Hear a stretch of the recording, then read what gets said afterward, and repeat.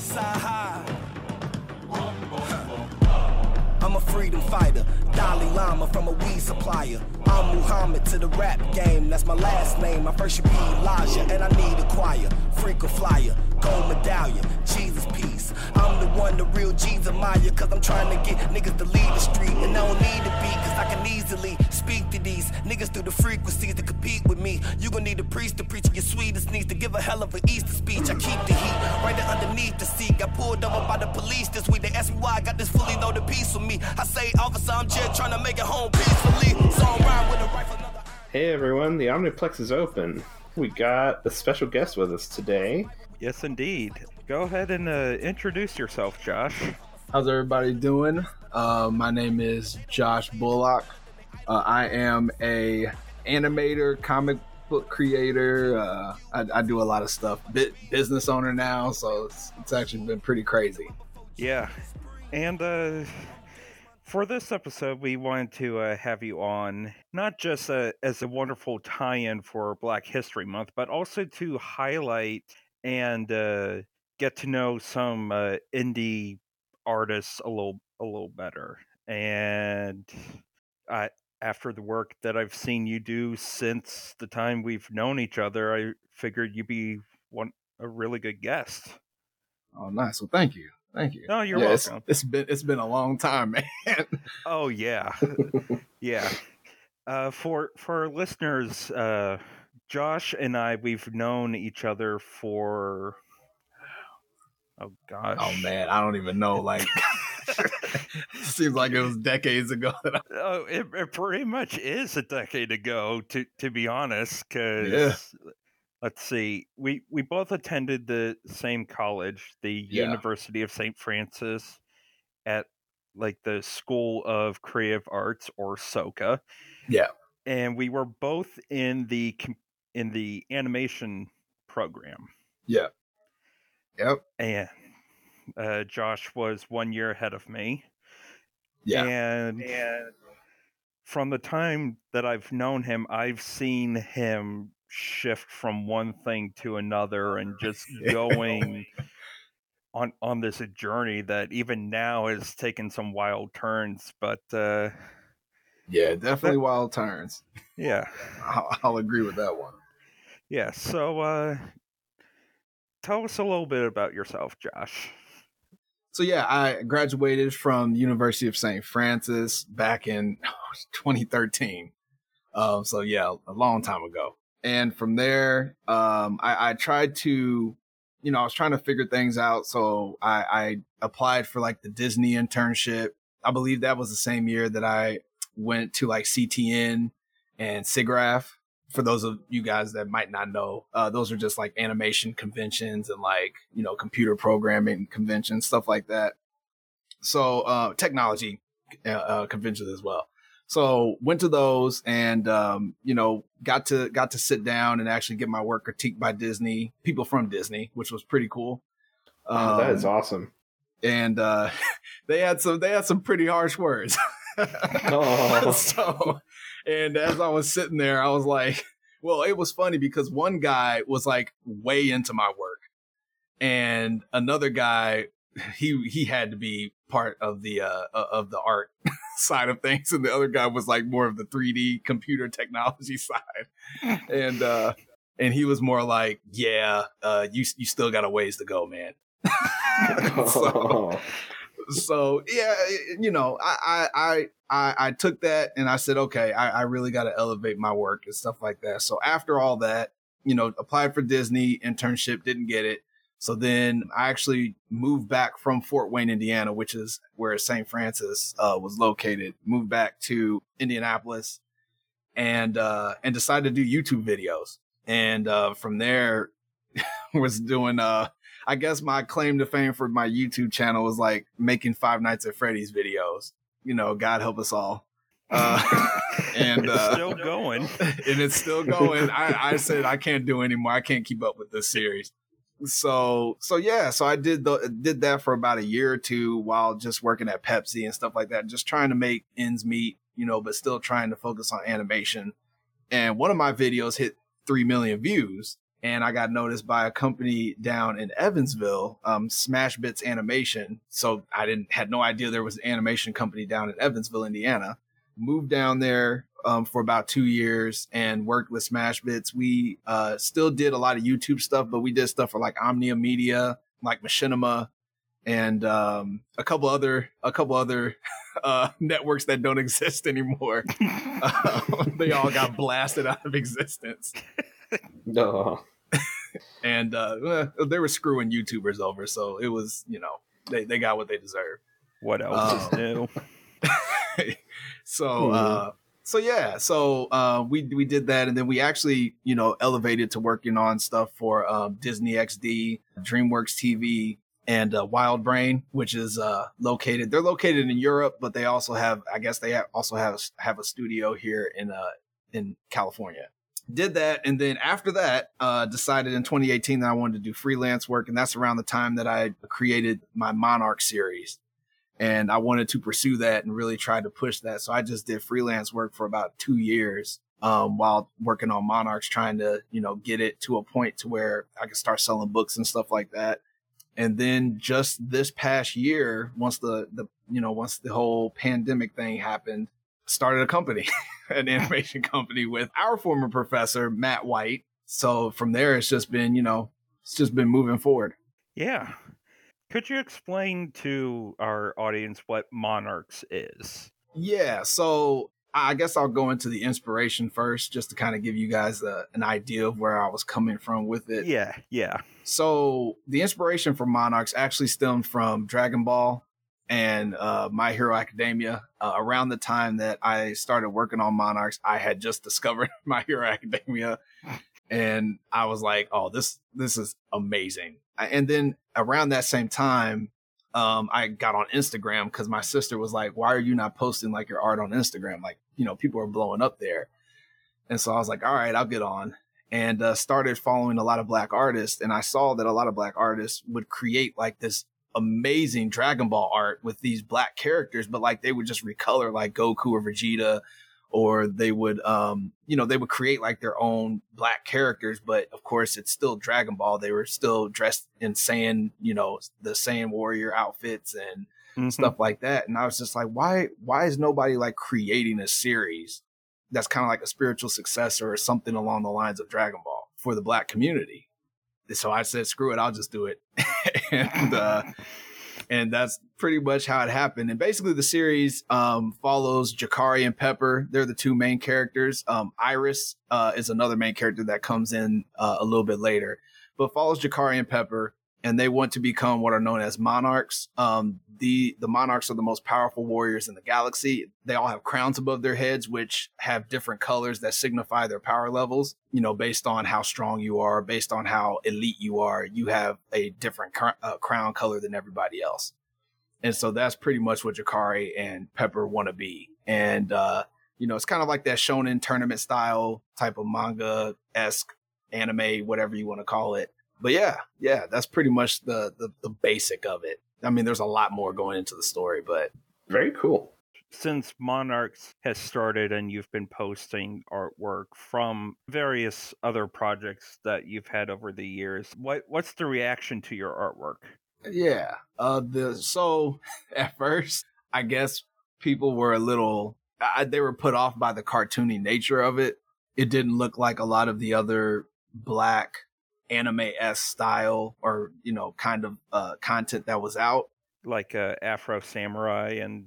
Yeah. Because a lot of, you see a lot of that type of style, or like a Boondocks-esque style.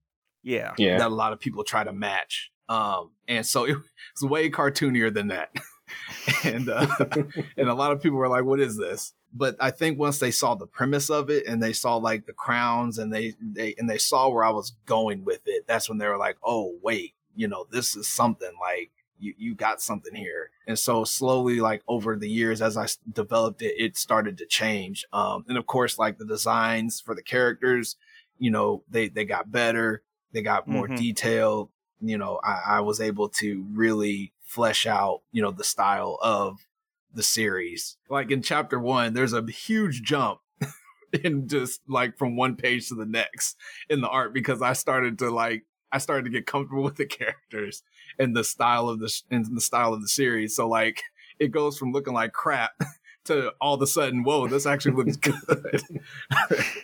Just this unexpected glow up. Yeah, like, and plus I didn't know, I use Clip Paint Studio, which is an amazing program. And I didn't know how to use the program at the time, so I had no idea what I was doing. But, you know, I just threw it together. What do you have in mind with your company that you've started? Could you go into a little more detail about that? Yeah, so our company is Boom Animation. Basically, what we do is we make a lot of smaller, short form animations. We do a lot of animation work for people who want to have pilots or who want to have like short concepts that they can use to sell their work. That's pretty much been what we have mainly done. And then we do have a couple clients that we do longer form work with. So we do kind of, you know, we're doing like illustrations. We're kind of helping grow the company. You know, one of our clients has like a hip hop mixed with health type of thing, a theme going on. And so we've been building up their character base. So there's just different things that we do. But the main thing is like, we're just trying to help people, you know, grow and build their pilots that they can take to Netflix or that they can take to, you know, wherever they decide that they want to go. But eventually what we want to do is be able to create our own content. So we have like Ghoul Sitters, which is one of our properties that we want to develop. And then eventually in the future, be able to bring Monarchs over and develop that as well. So that's the future goal. Nice. Very nice. Very cool. It's definitely clear that since your time at St. Francis, you've acquired some new skills and had to learn some things that you probably didn't. Yeah. What has that been like? Man, it's been interesting. You know, I didn't know how to use a lot of programs, you know, back when I was in college. I mean, I still don't know everything about After Effects today. I don't think anybody will ever know everything about that program. They update it like every day. Yeah. So basically, yeah, but like even from now, like I can get into After Effects and I can whip something together with an effect, like no problem. Whereas when I was in school, like, you know, I would struggle and I would have to watch like several tutorials and, you know, so it's been a process, but it's been rewarding just because I do feel like I'm the kind of person that learns from doing it. Not so much like reading or not so much like, you know, which a lot of school was. I'm like, you know, don't give me a textbook, like, you know, make me do it, make me apply it to something. Yeah. I'm exactly the same way. Yeah. Yeah. And I'll learn it. And I think, and so I think that's been the biggest thing. It's just like jumping in and not knowing how to do anything, not knowing how to do any of this stuff and just saying, screw it. I'm just going to learn and teach myself. Yeah. At this point, I would like to ask you what some of your influences either are or currently have been, because personally, I knew you were influenced back in the days of St. Francis by The Secret of Kells and that art style. Yes, I have not forgotten. Yeah, Cartoon Saloon. I'm still a huge fan of them today. They keep getting better. Yeah, their work just keeps elevating every time they release a new project. A friend actually gave me Song of the Sea as a gift when my daughter was born. Oh, that's such a good movie. It's a beautiful film. Oh, it really is. I got the DVD. Yeah, it's good. They have a new one out that I'd love to see, but I think it's on Apple TV, and yeah, it's completely inaccessible to me. Yeah, same here. It's like, dang it, can you release it for everything else, please? I mean, they probably will in like a few months or so, but... Yeah. So, you know, a lot of my bigger influences. As a kid, I grew up, of course, with Pokemon, Digimon. Huge fan of both of those. You know, I still recall the days of where I would come home every day to watch Dragon Ball Z because I wanted to see what happened next in the Frieza saga. Wouldn't do my homework or anything, just wanted to see that. You know, and not only that, just watch the whole Toonami block because it just amazing stuff back then. But like I did, you know, I was inspired by Looney Tunes, Tom and Jerry. I loved all that stuff. some artists that really inspired me was Gendy Tartakovsky. Loved all his work. Yeah. Even to this day. Still love everything that he does. I'm glad that he got another crack at Samurai Jack to finish it. Because that was another thing I grew up watching, and then it just kind of ended. So yeah, I grew up watching a lot of that. Bruce Smith, who was the creator of Bebe's Kids and Proud Family. Worked on a ton of my childhood cartoons like Goofy. I didn't even know he worked on Goofy movie, but when I found that out, I did not know that either. Yeah, he did. I noticed that when because I just rewatched that a few weeks ago. Yeah, still greatest Disney movie of all time. Oh yeah. Oh hell yeah. Oh, holds up fantastically. So yeah, he was definitely a big inspiration for me. And then kind of as I got older, I started to really get into like, I believe it's Shinichiro Watanabe. I hope I'm saying that right. I think that's it. Who I believe was behind Samurai Champloo. I believe. Don't quote me on it. I might be wrong. But if that's wrong, I love Samurai Champloo, Cowboy Bebop. Oh yeah. And then I think they were behind Carol and Tuesday, which released recently, which I absolutely love that as well. So again, if I'm wrong, I hope I'm, correct me on that one. But yeah, I loved all that stuff growing up. And then, of course, I got into Afro Samurai Boondocks with Aaron Magruder. I read the comic strips of Aaron Magruder. I got the little books, the little comic strip books of the Boondocks. I've got those. Yeah, I was huge Boondocks. That was one thing I loved reading in the paper. Back when you read comics in the paper. I feel so old. Yeah, me too. Yeah, man, you would get the funny pages. Oh yeah, every Sunday. So yeah, that was just. I mean, there's a lot more art. Craig McCracken's another one. I love his recent Kid Cosmic.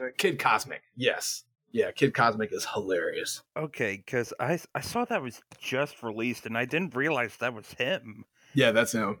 Oh damn. I need to check this out. Yeah. Saw a tweet from Lauren Faust hyping it. Yeah. Of course. Last one I was aware of with him was Wander Over Yonder. That's the one, yes. Oh man, yeah. Jeez, that was a while ago. Yeah. So yeah, Craig McCracken's another one. Of course, the Cartoon Network golden age for me with Dexter's Laboratory, Johnny Bravo, anybody that came from that era. Yes, I indeed. admire. So just a little bit. Oh, and Toriyama, of course, Dragon Ball. So obviously you have a lot of influences, and a lot of that overlaps into like the nerd and geek culture. What is that like as a Black person? Man, like, I saw your segment on Amazon Prime for the new nerd, and yeah, I want our listeners to hear what you have to say about navigating that whole space. Yeah, it's so growing up, being a Black nerd, well, being a nerd, we like to just say we're just nerds. But yeah, growing up being a nerd, it was kind of like it was something that you were kind of shamed out of being. I didn't go around telling a lot of my Black friends that I watch Pokemon. And I actually got made fun of because I had the Pokemon To Be a Master CD. Oh, really? Was rocking out to all those songs on that classic hit CD.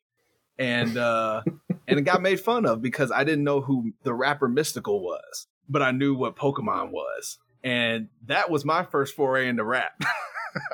Nice. Before then, like, I had only listened to like Michael Jackson and Prince, and like I listened to stuff my parents listened to. Like, I had never listened to rap. And yeah, I got made fun of and felt some type of way about it. And so, I still enjoyed my Pokemon CD, but I was immediately like, crap, I gotta figure out what rap is. And so, yeah, and I think a lot of people like me at that time we kind of have the same story. You got made fun of a lot, and it got to a point where you didn't want to share, you didn't want to share it with your friends. Like, if you shared it with your white friends, they'd be like, you're into that stuff? Like, I didn't think black people were into that stuff. And then if you shared it with your black friends, oh, they crucified you. And funny enough, a lot of them were actually watching it themselves. And so I'm like, you guys were just a bunch of closeted nerds that just didn't want to come out. He who is without sin cast the first stone. Yeah. And that's just from my experience. Maybe it was different, but yeah, from my experience, I found out later down the line that I was like, yeah, a lot of you that made fun of me, you knew exactly what Dragon Ball was and what all these animes were. And you were like rocking them. But it is good now to see that, especially anime has just kind of taken over the black community. When I went to an inner city school to talk about, what I do and stuff like that. And I just saw like the kids, they were all like geeking out with it, like every kid. And every kid was into all the stuff that I was talking about. And they knew exactly what I was talking about. I showed them the Dragon Ball Broly movie and talked about, squash and stretch and all the animation principles and stuff like that they use in the movie. And they were into it. And I was just sitting there like, man. Where was this when I was in school? Yeah, times have changed. So that brought joy to my heart. How would you go about writing like a character that was well-rounded and didn't fit into any kind of like stereotypes? How do you do that? That's a good question. So I guess the way that I would go about it would probably be a lot of the times I write my characters first, kind of with and of course, like I definitely want to, have mainly like black characters or people of color in my stories just because, there's not a lot of it. Exactly. But yeah, I would just write the story first or write the character out first and then look at like the character attributes and see what kind of look would fit with the character. Cause I know a lot of people, they try to assign different things or different stereotypes to different races of characters. Yeah. And for me, like, for instance, one of my characters for Ghoul Sitters, DJ, she's a business owner that decides that she wants to babysit monster kids. I when I first created her, I didn't have in mind that she's going to be black. But as soon as I created the character and designed her and then got her out, I was like, okay, we don't have a lot of female black characters in media, and we definitely don't have female black young characters that like start their own little babysitting business. Mm-hmm. So I was like, that would be interesting to do that. And then of course she's surrounded by a cast of various races of characters. So yeah, I guess that's how I'd go about it. I hope I answered the question. I mean, yeah, you did. And continuing on with that thread of representation, which piece of media, whether it be like film, book, television, comic book, etc., did you watch and think, I could have done a lot better if I rewrote this character or like fixed this particular design? Oh, you mean in the media that I created, or like anything that I saw?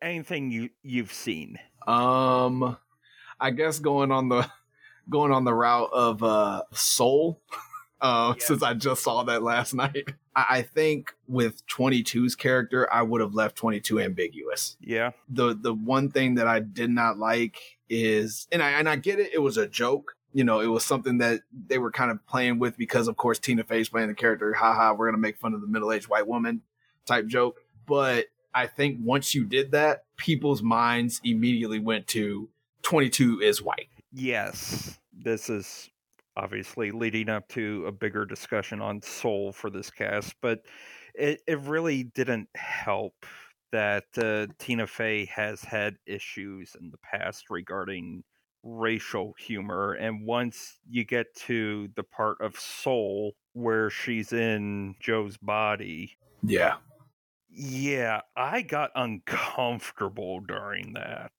Yeah, I don't think I would have had an issue with it if they had left that joke out, just because I'm like, okay, you got to find a voice for the character. Tina Fey's a pretty big name. I get it. Would I have preferred a person of color to play 22? Yeah. Then you would definitely not have those issues, especially if it was a black actor or actress who played 22. Yeah. But since you went down that route, putting that joke in there, like I said, it just immediately it implants in everybody's mind. Yes, this character's white. Even though we don't even see what 22 is born as, which I did love that part of the movie. I'm like, I love that, we don't, because my mind went to, oh my gosh, is Joe going to see, they're going to have a shot of Joe seeing 22 or something like as a kid. Yeah, same. and they left that open and I was like, okay, thank God. Yeah. And even reading into some of Soul's implications based on how they cast Jamie Foxx and Tina Fey, and how Jamie Foxx's character could only really understand what life was like thanks to a white woman's voice inhabiting a black body. So I guess I didn't have that big of an issue with that part, only because like personally now, and I'm not saying that like I have, a white soul that's like telling me, hey, you need to stop working so hard and actually enjoy life. But the story of Joe does connect with me. And I think that's what Pixar did really well with it, was that, I am a workaholic. Like I work all the time. And I'm like, I'm chasing this goal. And I'm like, once I get this goal, everything's going to change. And it did hit me to when we can do spoilers, right? I don't want to. Oh, yeah. Oh, absolutely. Yeah. Okay. Yeah, absolutely.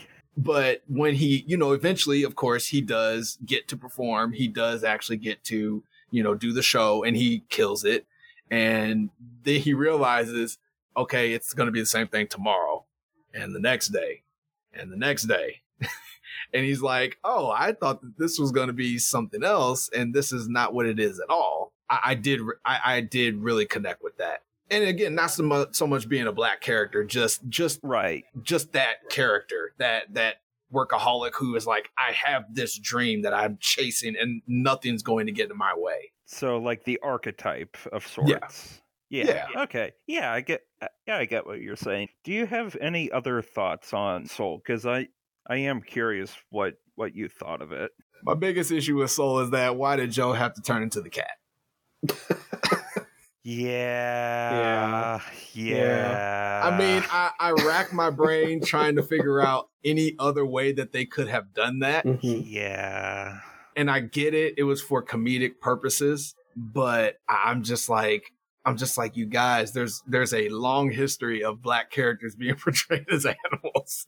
Can we go one movie and not do that? Or starting off as humans, but not being human for the entirety of the film. Yeah. Yeah. Cause I think, and again, I guess my criticism's kind of, I don't want to say it's pointless, but like I don't know what they could do, but I mean, it's Pixar. They've come up with a whole bunch of creative stuff that I never would have thought about. And I hate the fact that that's where they went with that whole situation. They could have turned him into a little kid. Yeah. I mean, two souls inhabiting one body. I don't know. That too. That could have been a situation. That was the one thing that really kind of irked me. And the end where I thought that Joe was actually just going to die. Yeah.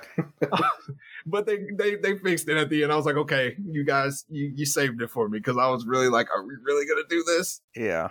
Mixed feelings all around, but I did enjoy the movie. I did enjoy it. Yeah. I had mixed feelings as well, mostly for the reasons that you described, and then also just kind of thinking in the background of like how it's kind of like a different version of Inside Out, because you're dealing with like abstract concepts and trying to put them in physical form, or at least some comprehensible form. And it's like, didn't we already see this a couple of years ago? Yeah. And the thing that did kind of save the movie for me a little, well, I guess I don't want to say save the movie, because I like I said, I enjoyed it. But the one thing that I did really like about the movie was the barbershop scene. Yes. They got that down pat. Like, I've been to barbershops, and that's exactly how it is. I was like, oh my gosh, they got this right. This is amazing. And again, just the features of the characters, the character models were amazing and beautiful. Of course, Pixar. Mhm. So, and it was nice to see, you know, I heard from a lot of, I don't remember what gaming company it was, but they were like, oh, it's so hard to do black hair in 3D. That's why we don't do it. And sitting here looking at this movie, and I'm like, Pixar nailed black hair. Like, so I'm like, I think you guys are just making excuses here. Yeah. Yeah, video game companies have a history of doing that, though, because they're like, yeah, we can't make women in these models. It's like, what are you talking about? All of their, like, now all of a sudden it's just just a whole bunch of women in games now. And it's like, oh, I thought you couldn't do this. Oh my, exactly. And the question is whether or not the women have the right physics involved. Yeah, We're getting there. we're getting there. Yeah. One step at a time. Yeah. anime has that same problem. Oh man.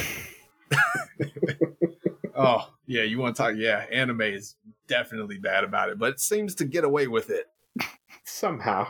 Somehow.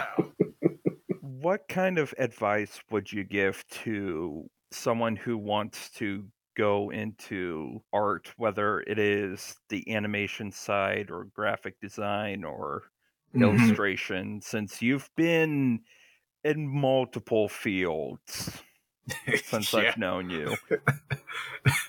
Been in everything. Hopefully getting video game stuff soon. That'll be interesting. Yeah. I mean, the biggest advice that I usually give artists is put your work out there. A lot of artists are now getting found on social media. You know, these companies are reaching out. It was funny because the little Amazon project that I did was seen by one of the lead artists of Overwatch, surprisingly. And he literally followed me on Instagram and reached out. It was like, cause Jakari, the main character of Monarchs, he uses the style of Dambe, the fighting style, which is an African fighting style. It's like a more rougher form of boxing, but you only use one fist, and the other fist is used to, or the other hand is used to block. And he was like, yeah, one of our characters, Doomfist, is actually a Dambe. He's a retired Dambe fighter. He's like, I'm glad that, you know, you're creating something that like is bringing Dambe to light. Cause he was like, you know, when we created Doomfist for Overwatch, we were like super, you know, into Dambe and like what it was. And we noticed that like it was not getting any attention at all, as a martial art. And so from there, he reached out and said, hey, we're doing this Halloween thing. Do you want to do some art for us? Awesome. It just happens just like that. Just like that. And so I always tell young artists, get your stuff on social media, and it doesn't have to be perfect. I am a perfectionist. I hate that part of myself, but like you have to get your work out there, because if you keep sitting on your work and saying, you know, oh, I need to make this better, and no one's seeing it, you're not getting anywhere. Is there anything that you would have done differently back in your art? Took an internship. That's the biggest one. Yeah. So yeah, I think mainly taking animation a lot more seriously in college, developing content and putting it out there. Like I was doing afterwards. I try to tell high school and college students now, I'm like, you know, start building these bases now, because once you graduate, you know, if you're building a comic book while you're in school, you know, all you got is class. I know that's like, that's a lot still, but I'm like, you know, you have class, you go to class, you do your homework, and then, you know, unless you're doing extracurricular activities, you know, you can go home and work on your comic book and not have to worry about, you know, a lot of other things that you would have to worry about later on when you graduate. So I'm like, take advantage of that time and start putting stuff out there. There's things like webtoons, there's tapas. I'm partnered with Black Sands Entertainment. They are releasing an app for minority artists and creators. Very nice. Just along the lines of webtoons. They're doing the same thing. Put your stuff out there. Like, get it out there, because, you know, you never know who might see it and might pick it up. You never know who's watching. well, this is a weird age we live in with social media and how you can just like have someone from Overwatch follow you. Yeah. And, get jobs from that. Did you ever, like, when starting putting work out there, did you ever do any fan art? Because I know people have gotten jobs from that. Yeah. I guess, if you want to count those Five Nights at Freddy's YouTube videos as fan art. Yeah. I definitely would. It's fan art in motion. Yeah. It was definitely fan art. Yeah. So yeah, I did. I think the only fan art I really did was like that Five Nights at Freddy's stuff. I take that back. I did Five Nights at Freddy's. Animal Crossing. I did Animal Crossing. Oh, sweet. Which I'm a huge fan of. And then I did some Zelda stuff too, which of course Zelda is like my favorite game of all time. Absolutely. Or series of all time. Yeah, other than that, I don't think, aside from when I was a kid and was drawing my Sonic fan art. That's how it starts. That's how it always begins. There you go. Oh my! Just drawing my Sonic fan art, my Blaze, and then they actually came out with a Blaze character, and I was like, "Crap! All right." Oh gosh, that happened with my sister, only in reverse. She's a graphic designer. She'd come up with characters, like original characters, and then somehow Matt Groening TV shows would steal them. One bad pup became Poochie. All of a sudden, it's like, is he spying on us? Clearly. But yeah, no, that's a fascinating thing to me, how that sort of evolves with artists. Yeah, a lot of people rag on Sonic artists, and kids that draw Sonic characters. I'm like, look, all us artists know we drew Sonic. If you grew up with Sonic Adventure 2, you were drawing Sonic back in the day. Like, don't even lie. Don't lie. Yeah. And I love how the relationship is with like the official, like people who make the games. They don't even care. They're just like, yeah, like you're drawing characters. Like they made a, I think it was Sonic Forces, where you could create your own OCs. Yeah.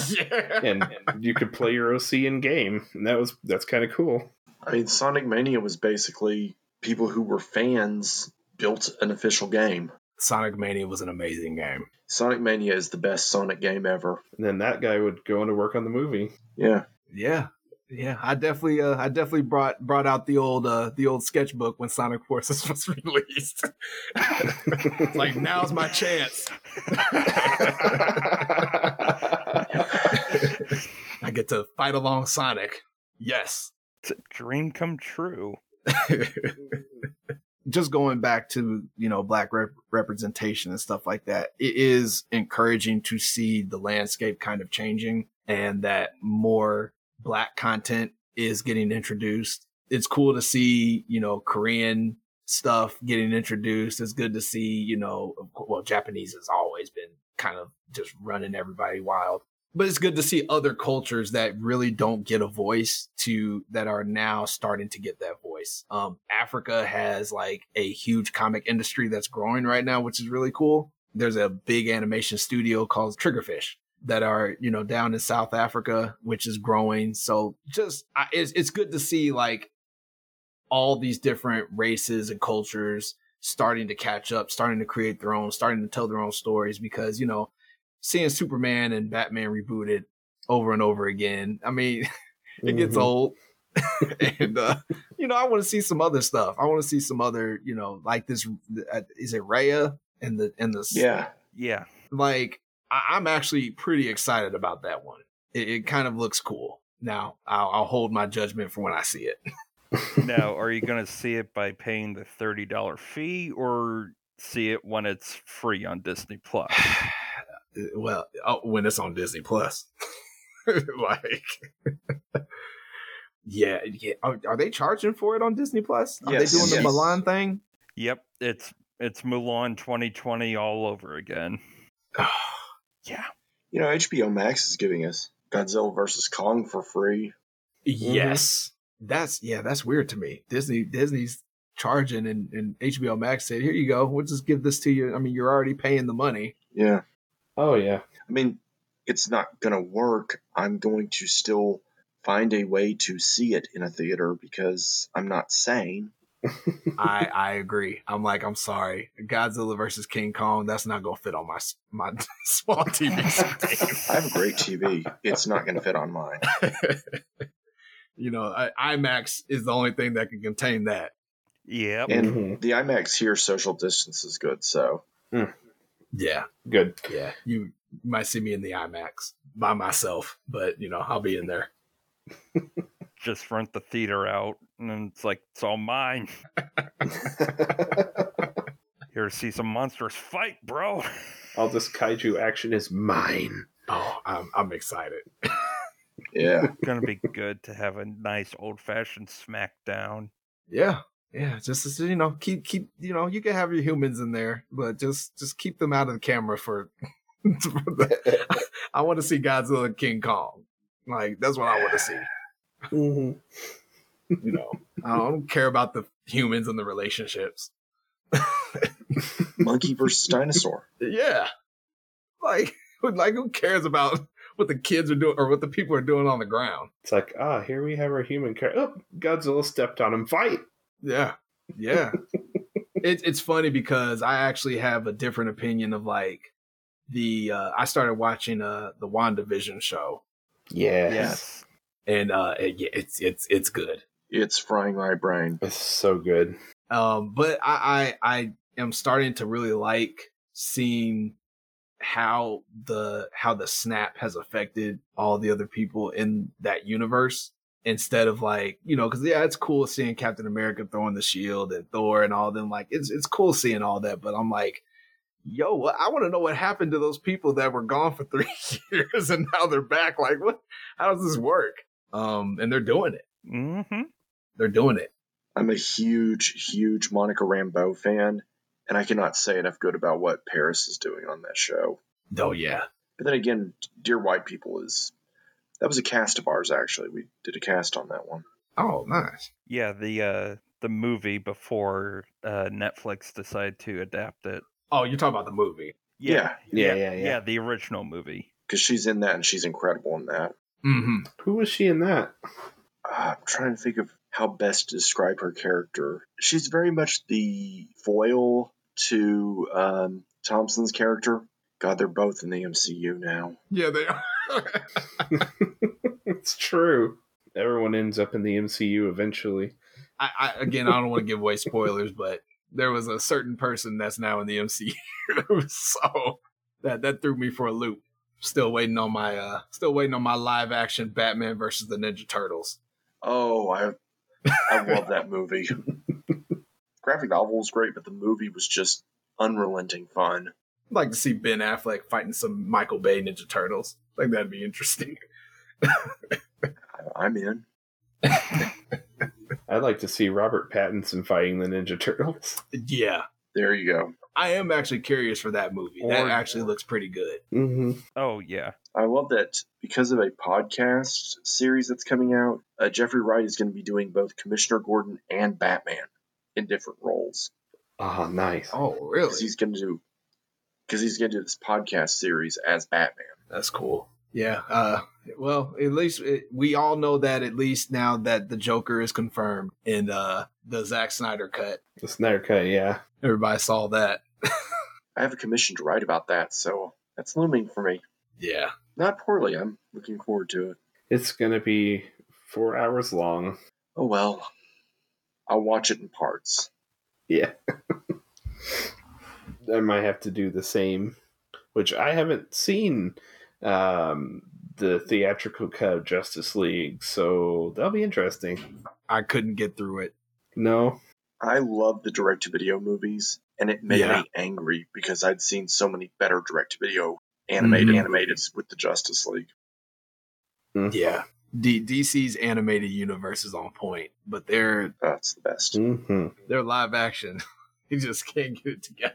With few exceptions. Yeah, very few exceptions. Very few. I quite loved Birds of Prey. Yeah. Birds of Prey was interesting. Mm-hmm. It was interesting. I thought it was. I think it was about as good as Suicide Squad was. I know people hated Suicide Squad. I actually kind of liked it. I did too. I just went into it knowing it was going to be stupid. So surprisingly good character work. Yeah. I was gonna say I'm hyped that things are starting to come together for Shazam 2. Ooh. Oh yeah. I just recently learned the director of that's autistic. Oh, damn. Really? That was such a good movie. That was an excellent film. That first one, man. Gets you in the heart. Yeah. I was surprised. I thought having Zachary Levi. Yeah, having him, I was kind of worried. I was like, you don't look like no animated Shazam that I've seen. Shazam usually looks like super buff and cool. Like he sold it. He did. The thing was, I love Tangled, so I was like, oh, Flynn Rider's going to be Shazam. Yeah. Oh, that's right. Yeah, he was Flynn. Yeah. That's the note I was looking for. Nice. Josh, tell us where we can find you. I have a website, monarchscomic.com. You can purchase books there. I'm selling the books. I have clothing, so just a whole bunch of cool stuff. For Monarchs, I'm all over social media. So I'm on Instagram, Facebook, Twitter, @monarchscomic. And then for Boom Animation, boomanimationfw.com. That's the website for that. And then at Boom Animation FW for our Instagram and stuff like that. So you can kind of see what we're doing and what we're making. Sweet.